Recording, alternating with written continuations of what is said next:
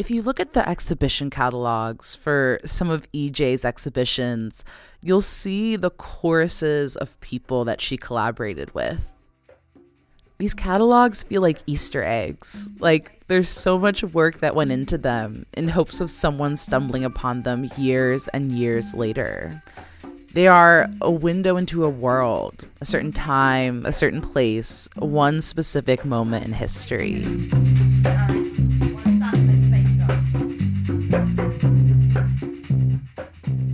In the exhibition catalog for EJ's 1968 exhibition, New Perspectives in Black Art, there's this section in the back called A Collage of Black Voices, Creating a Picture of What Black Art Is. And that's exactly what it is. It's this collage of EJ's friends and collaborators, members of her arts advocacy group, A1, exploring what Black art means in 1968. On this page, you can see some familiar names and voices, like Ruth Waddy from a few episodes back. But there's one quote from one person in particular that really stood out to me. Black art is a visual articulation of soul. Its essence is telling it like it is. It socks it to you. These artists of the now generation, fully telling it how it is. This quote comes from a woman named Sarah Webster Fabio.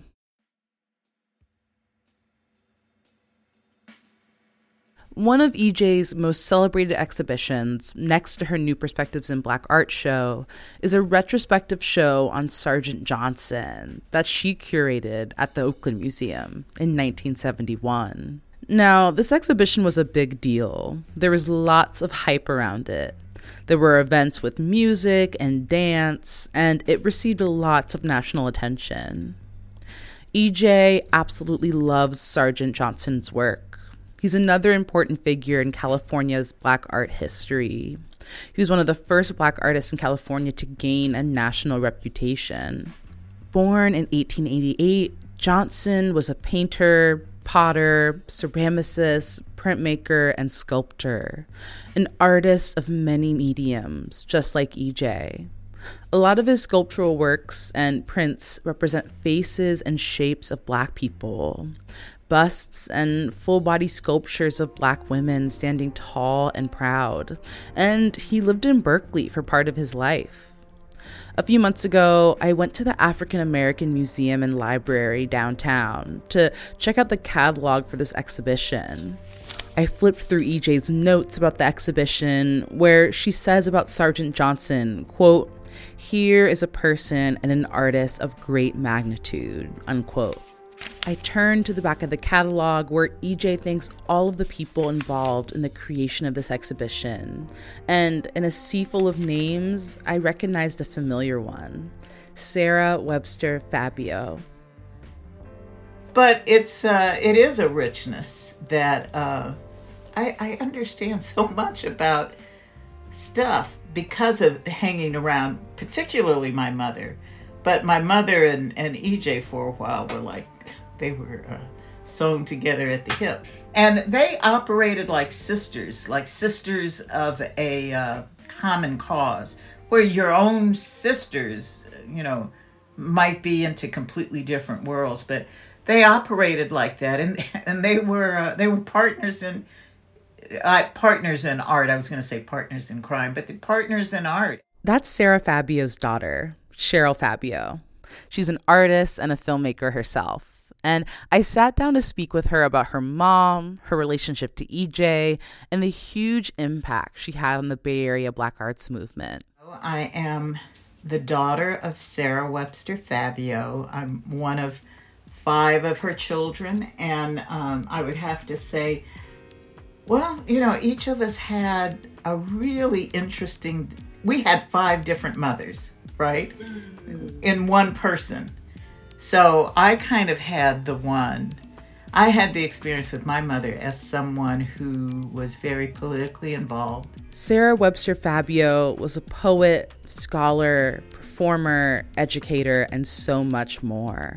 Like her daughter said, she contained multitudes. She's a Black woman like EJ that I don't believe has gotten the recognition that she deserves. There's not too many resources about Sarah online, but if you give her name a quick Google search, you can find a JSTOR article on her called The Mother of Black Studies. That's because Sarah was teaching at Merritt College around the same time as Huey P. Newton and Bobby Seale were organizing and sprouting the ideas that would later become the Black Panther Party in 1966. While all of this was happening, Sarah was deeply involved in the Bay Area Black art scene with EJ.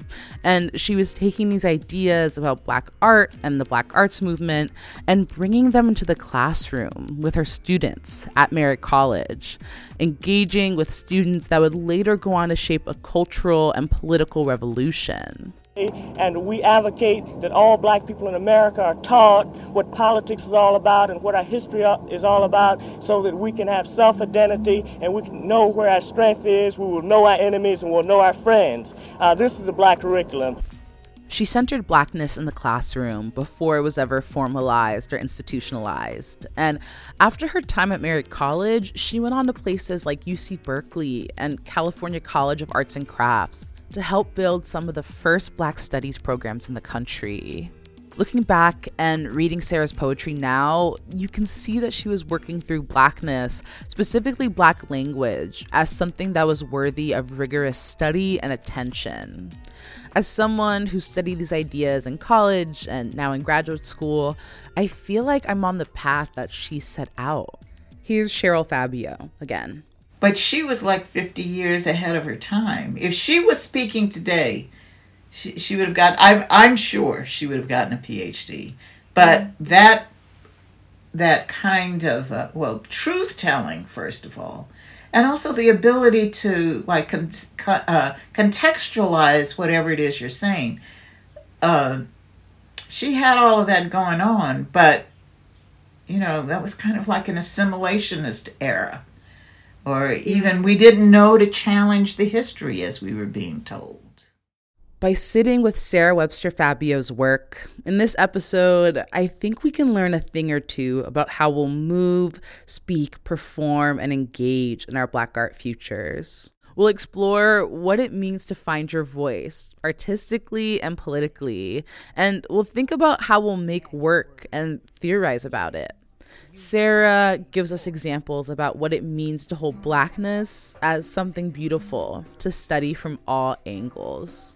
Cheryl tells me that it's through seeing her mom and EJ interact that she learned what it means to be an artist. And so I spent a lot of time around EJ, but my perspective is not as a professional artist, even though I have to say that even me, in the strange way things happen, EJ played a role in me becoming an artist. But at the time that I knew her, I dare not think that. In fact, like when I think about it, I couldn't possibly think that, because through EJ and my mother, I met some of the nation's, maybe even internationally, some of the strongest Black artists that there were. Cheryl says her mom was the kind of person who she would randomly stumble upon on the street at her college campus, not even knowing that her mom was in the state. That's how on the move she was. She was politically active. I asked Cheryl what other words she would use to describe her mom.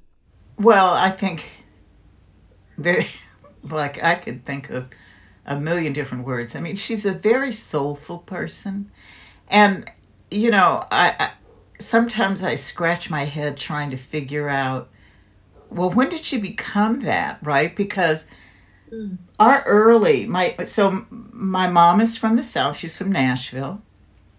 She was raised by my granddad was a blue collar. He was a blueprint worker at the railroad, and my grandmother died when their 6 kids were young. I think my mom was about 14. Like EJ, Sarah was really dedicated to learning and education. She had graduated from college when she was 18 and also had a child that same year. She studied and wrote poetry, eventually getting her master's. Cheryl talks about her parents changing and evolving and becoming more politicized and artistically oriented before her very eyes. That It was an active decision for both of them. So it could be that in making the decision to complete her education, and then where she was doing it and the moment that she did it in, the next thing I knew, I had these bohemian parents. And I spent a lot of time trying to play catch up. Like, wait a minute, how did that happen? How did we they were very bohemian in any way. They're having to be politically active just to have a life. And then as my mom went back to school and made a conscious decision, yes, I will be a poet. And it's not frivolous to write poetry. Poetry has a place, an important place, and makes important statements in the 60s. Almost from the beginning, I was a poet. When I last talked to EJ, she told me a bit about her time with Sarah Webster Fabio, that they were kind of always chasing each other, motivating one another, that she learned so much from her. Cheryl says that one day in the early 70s, her mom decided to take some of her poems that she had written during this time and perform them instead of just having them written on the page. It was a sudden decision, but Cheryl tells me that for her mom, it felt natural. And so, I think the most natural thing she did was record her poetry to music, because that ended up speaking to her musical sense, the way she reads poetry. I've known some amazing writers, and it's really hard for me to hear them read their work. But my mother always, the way she would read her poetry, you could see it and feel it, and, it had a rhythm, and her voice had a rhythm and all of that. So, she recorded these Folkways albums in about 1974, 75. And it just felt like the most natural thing she could have done. And it's the only reason most people know about her. These albums that Sarah recorded with Folkways, they are most of what you can find about her online. She recorded them with Cheryl's brothers playing music in the background. Dozens and dozens of songs. Songs like The Hand That Rocks, Black World, If We Come As Soft As Rain, and My Own Thing. Here's this woman who doesn't necessarily have a book written about her, but has this huge and rich musical catalog that you can browse on Spotify. Cheryl tells me that her mom was strategic about preserving her legacy. Yeah, which to me, I kept thinking, wow, she's on to something. She's securing her legacy. It's watching somebody go through, and I'll tell you that right before she did all of that, she had a really bad car accident. And in fact, they didn't think she was going to make it. And then for maybe 6 months or a year, her mouth was wired closed. She was in a cast. Her hand was, it was a mess. It fractured her face, all of this stuff. So when she came out of that with a vengeance, and she was hyper motivated. Cheryl goes on to tell me what it was like for her the first time that she stumbled upon her mom's work online. So my brothers are playing the music in the background. And, they were just my brothers, right? But all of a sudden there's this band. So I always thought of them as my brothers playing music in the background. But when I discovered, maybe 20 years after she had passed, 30 years after she had passed, this friend of mine had a search engine. It was one of the first search engines that came out. And he said, "Oh, Cheryl, you need to try this." And so I said, "Okay, well, what do I do?" He said, "Well, just put somebody in the search engine." My mother had been dead for 30 years. So I typed my name first, but then I typed her name. There were 17,000 hits on her. People from all over, literally from all over. I was shocked out of my brain. I had no idea of this. And I started reaching out to those people saying, "Hey, why do you know about my mom?" punk rockers in Ireland. I mean, it was the most bizarre experience. But then I said, she certainly, she secured her place, even though I think her career was just truncated because she died young and because she had to spend so much time being a parent. Having 5 kids is not a joke. When Cheryl was in film school in 1976, her mom asked her to make a film about her life, using some of these recordings of her performing with her family band.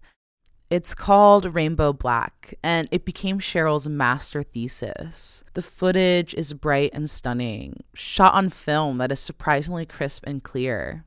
Sarah died 3 years after the film was made, but with this film, she still very much feels alive, almost leaping off the screen. Each time we meet, I am simply not always my same old self. Sometimes you say I seem to be walking in a dream and not of this world, and so it is. Then again, I am so of the world, so earthy.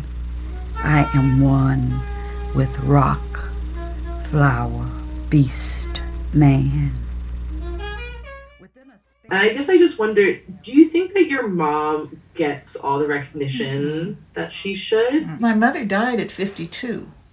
So, when you think about, but this is a black womanish story, because we also didn't have any maids or any of that. I mean, sometimes she'd get a little bit of help. So she's raising children. My dad had issues. My dad became an alcoholic. She had that to manage, and she embarked on this career, this art career, in a time where being black and certainly being female wasn't going to make it easy. And then I think about how far she went with it. I mean, if she'd had a chance, right? If she'd had a chance, I think she would have been a force worth reckoning. Poems from a jazz impulse.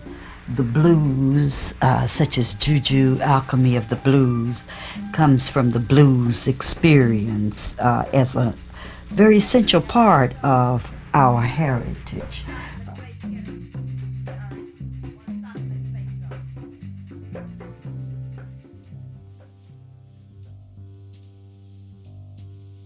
Two of my favorite thinkers are writer Hanif Abdurraqib and scholar Daphne Brooks, two people that I feel so lucky to know.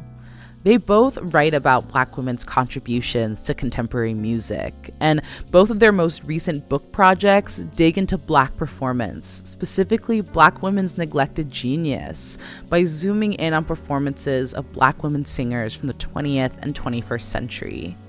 They write from someone like Mary Clayton to Beyonce, and how they pioneered the sound of modern music, even though they rarely get their flowers for doing so.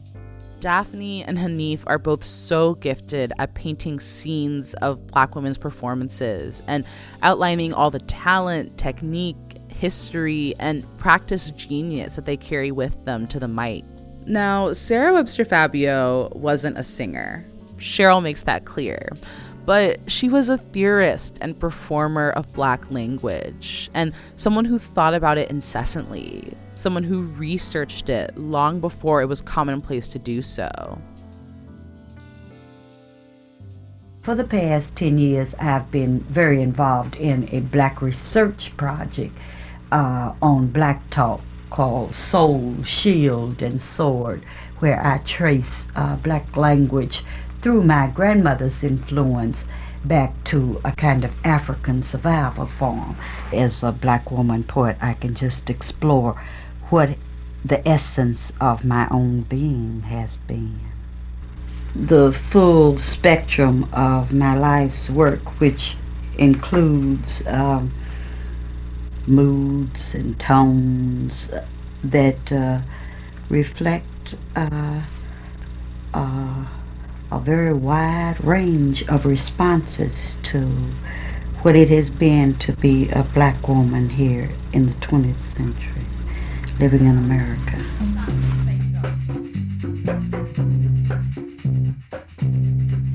Yes, you are a poet.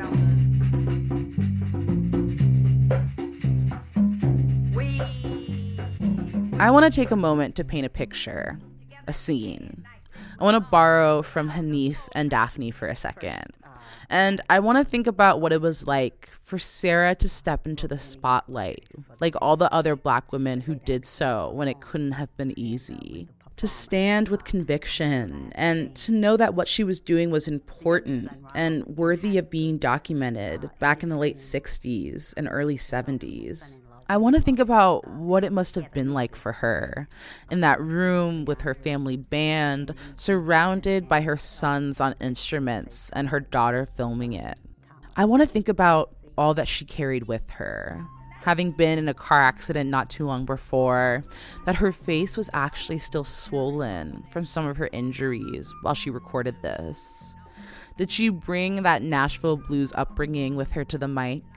The sounds and feelings of the Bay Area Black Arts Movement? I want to think about that feeling that boiled within her, that now was the time to reinvent herself, her sound, and to cement her legacy. In his most recent book, A Little Devil in America, Hanif Abdurraqib writes, quote, "There is a history of black performers, specifically black women, seamlessly reinventing and evolving without the clumsiness that seems to sometimes plague artists who make grandiose artistic shifts," unquote.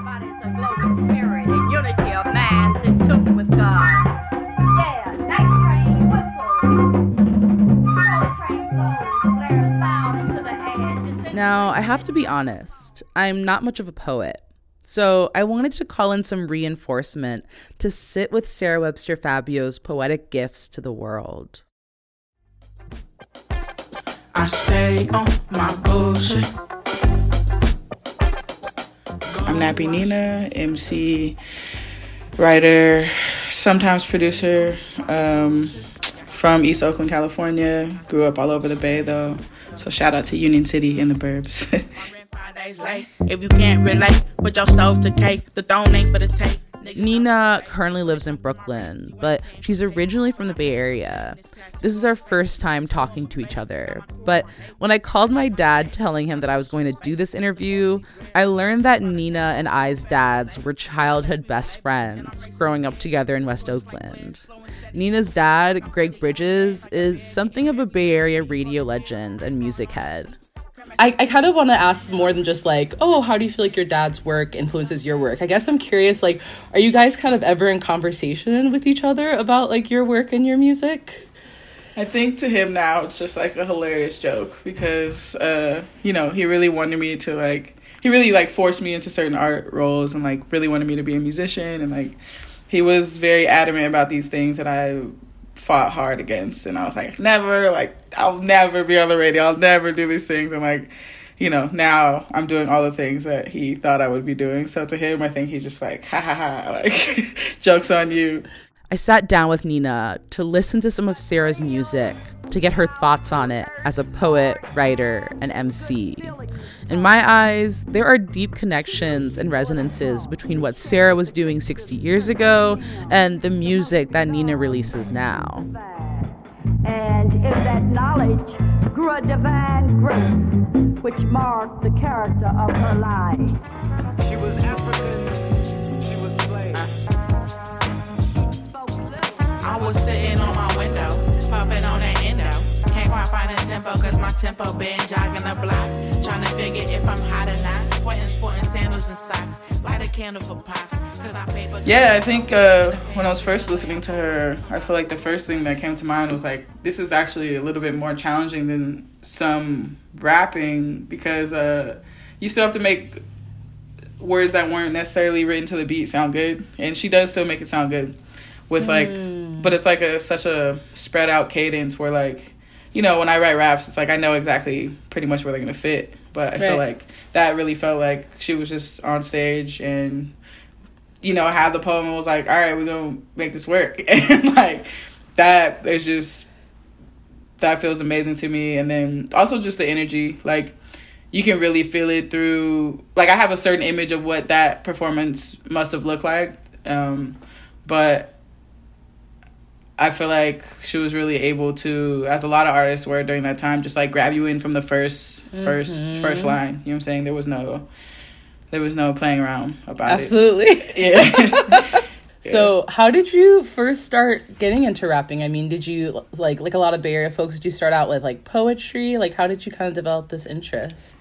Yeah, I'm one of those Bay Area kids who I started at U Speaks, a lot of, writing workshops.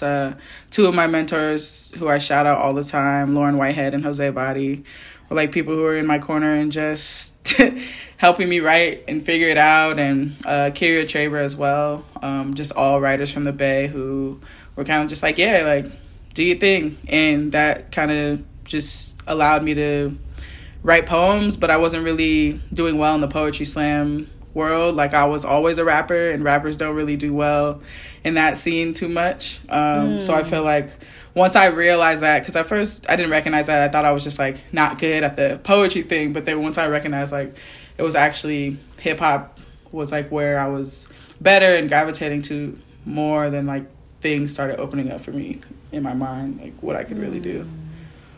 Awesome.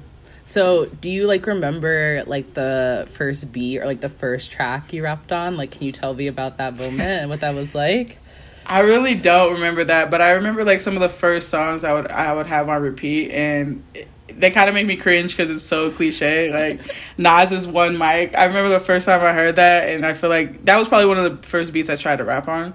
But like with his vocals in the background, because we didn't have YouTube. We weren't like just looking up instrumentals, and I was just like trying to rap over those myself. But I was also blessed to know a lot of producers in high school, and like homies who were just making beats and were super into it, and they were just like, yo, like, so I'm sure some of my first beats that I rapped over were like homies stuff who like, yeah. If you kind of like had to choose like some inspirations, or like if you're just kind of in like a constellation of like artists like from like the past or from the 20th century, like are there any folks that you really kind of draw inspiration from? Any artists?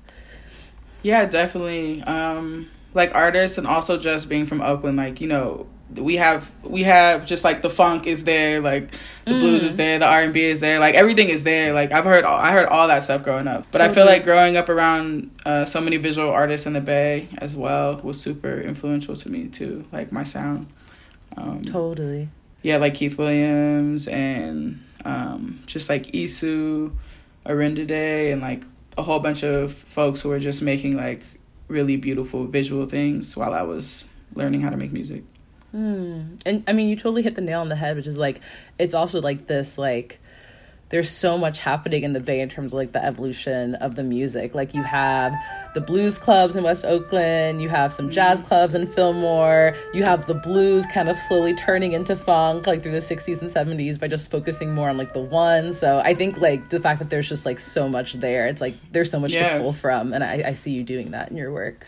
And I feel like when you think about, some of the main Bay Area rappers like Too Short, E40, and all them, like they used to rap over funk beats all the time, especially Too Short. Like the beats that you hear is super funky, super. You have to be in the car to like appreciate them type shit. And I draw a lot of influence for that too. And I think playing with jazz musicians, especially in the past like 2 years, I've been blessed to get like sit in with so many amazing jazz musicians. That has been like boot camp for me to rap over anything in any way, because they kind of just throw you up there and they're just like, yeah, do what you can. Yeah. So that kind of segues perfectly into my next question. You were talking about this kind of like community of like jazz musicians that you've been playing with, and looking back at this period of like the 1960s, early 70s, I mean, like these like Black art scenes were just like little pockets of like community where people were just like putting each other on and like featuring each other in exhibitions, and it was like mostly also just like Black women like completely running the show and like being the behind the scenes architects of these like entire communities. Like, let me introduce you to this person, let me introduce this person, let me put you in my show. I feel like it feels like there's this kind of like sense of collaboration between people like you, like J Words, like Masai, like Kia. I'm just wondering if you could talk about how community shapes and influences your work. Yeah, I mean, to me, community is pretty much everything. When I moved to Brooklyn, I found this little community, and year after year, we keep like getting bigger and better. And like the people you just mentioned, like that's my family. You know what I'm saying? Like we do put each other on in those ways, and we are featured on each other's projects, and we do continue to like have shows with each other featuring and stuff like this. And I think without that, especially without Kia, J Words, Masai, Stas the Boss, like all these amazing artists, like I don't know what my career would look like at this point without them. And like without the larger Brooklyn community and Oakland community that I have been building for years, or like been a part of, it's really everything. Like, and I think I learned that lesson young. Like I've tried to say, I was brought up around community of artists. So like this way of moving isn't new to me. I think it's new to a lot of people, but I feel like this is how I've always seen artists move. And to me, it just felt like, just something that I was supposed to do. So yeah, I hold all those folks super close, and I know they hold me close too, and that means a lot. Like that means so much in this industry where like not that many people have your back. You know what I'm saying? So to be able to be around a group of Black, you know, women and femmes and all type of folks, like it's super special to me. It means a lot.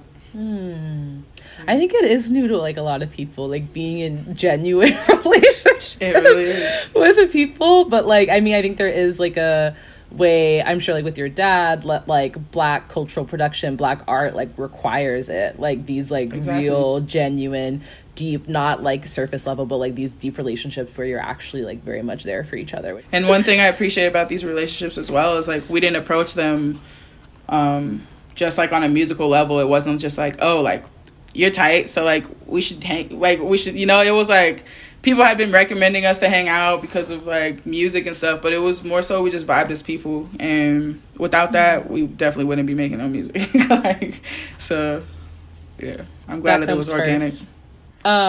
So this is a question that I ask everyone I interview. I guess, what are the Black artistic spaces, in your case, kind of maybe in the music industry or just in general, that you dream of? Like, if you had a magic wand and could make things entirely your way, like what would the industry, what would the art world, like what would that look like, and who would be there?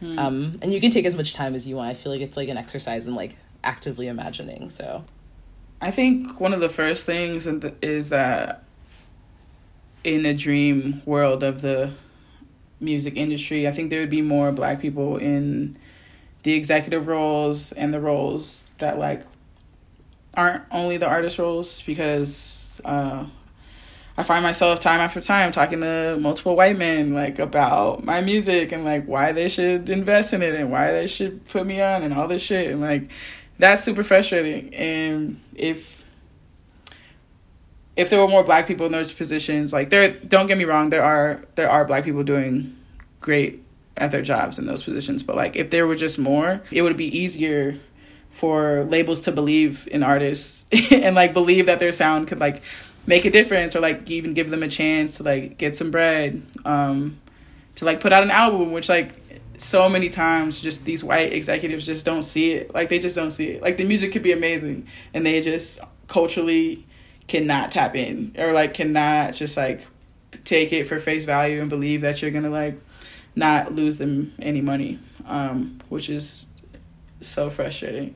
I would also just love for like Black venues to be just at the forefront of like the people who we work with. I think in Brooklyn in particular, there's like not that many Black owned venues that we get to collaborate with, or like, you know, just make community with. Like I would love for like us to be helping out a Black business owner and like them to be helping us out with like providing us space, which like doesn't happen often. And I think that's not only in the music world, but I think it's something that's definitely lacking in my dream world. Like, we would have a whole bunch of Black venues to pick from, and they'd be like the best venues, and everyone would want to see shit there. And I also think that just like, I think black people, Black artists are able to make whatever type of music they want to make now, but I just feel like there's like a pressure to mold into something that could be converted to like a white genre, or like something that like a white artist can copy, which is like super stressful. And just like, I wish that like Black music and Black artistry could just exist without knowing that there's like a white artist or like white execs or like white eyes waiting to like convert that for like wider audiences, or convert that for like a more mainstream, quote unquote, like way into the industry. Do you have anything in your life in terms of like projects or just anything in general that you're feeling excited about? I mean, I just saw on your Instagram the One Beat Sahara. Congrats on that. Thank you. Yeah, I'm going to Algeria with a group of musicians from the US, and going to collaborate with some musicians from all over North Africa, so that should be exciting. I have a video that I'm really excited about that's coming out sometime soon. Everything is taken in Oakland. I shot the video when I did a show in San Francisco last September, and I was, up until now, I don't have any videos of just home, so this is really important to me. I have like some of my family in it, and it's for the song Table Set off my album with Jay Words, Double Down. So I'm excited to put that out and just like have people just like see Oakland. I got to do some shots in front of the Coliseum, which I'm like, who knows how long this will be here, but like it's a really important spot to me. So I'm excited about that. Y'all telling tall tales, trying to fable it. Is the table say yeah? Grab me a chair for some air on the cable. Say let's air it all out now. Let's table it. Y'all telling tall tales, trying to fable it. Is the table say yeah? Grab me. In reflecting on Sarah Webster Fabio, I'm thinking about who is carrying her legacies forward today in the Bay Area. Black folks who use words to paint pictures, who engage in deep sisterhood and webs of kinship. In the Bay, there is no shortage of talented rappers and singers. We have our own style that's really distinct to the influences of the things that have happened here. The ways that blues turn into funk, and that you can hear these lineages in the sound of Bay Area beats. But Sarah's impact also touches the world of academia, Black studies programs that exist throughout the country, Black poetry and Black written word. She shows us that the reach of Black art and Black study are boundless, that they can touch every corner of the world, that what we make in our Black art futures can look like poetry, it can look like a scholarly paper, like an exhibition amongst friends, like a performance in front of a family band. I think the traces of someone like Sarah Webster Fabio are all over the culture. And ever since learning about her, I can't stop seeing her marks in the world. Let this episode be the flowers that she's always deserved. I know her contributions are something that I'll continue to carry with me.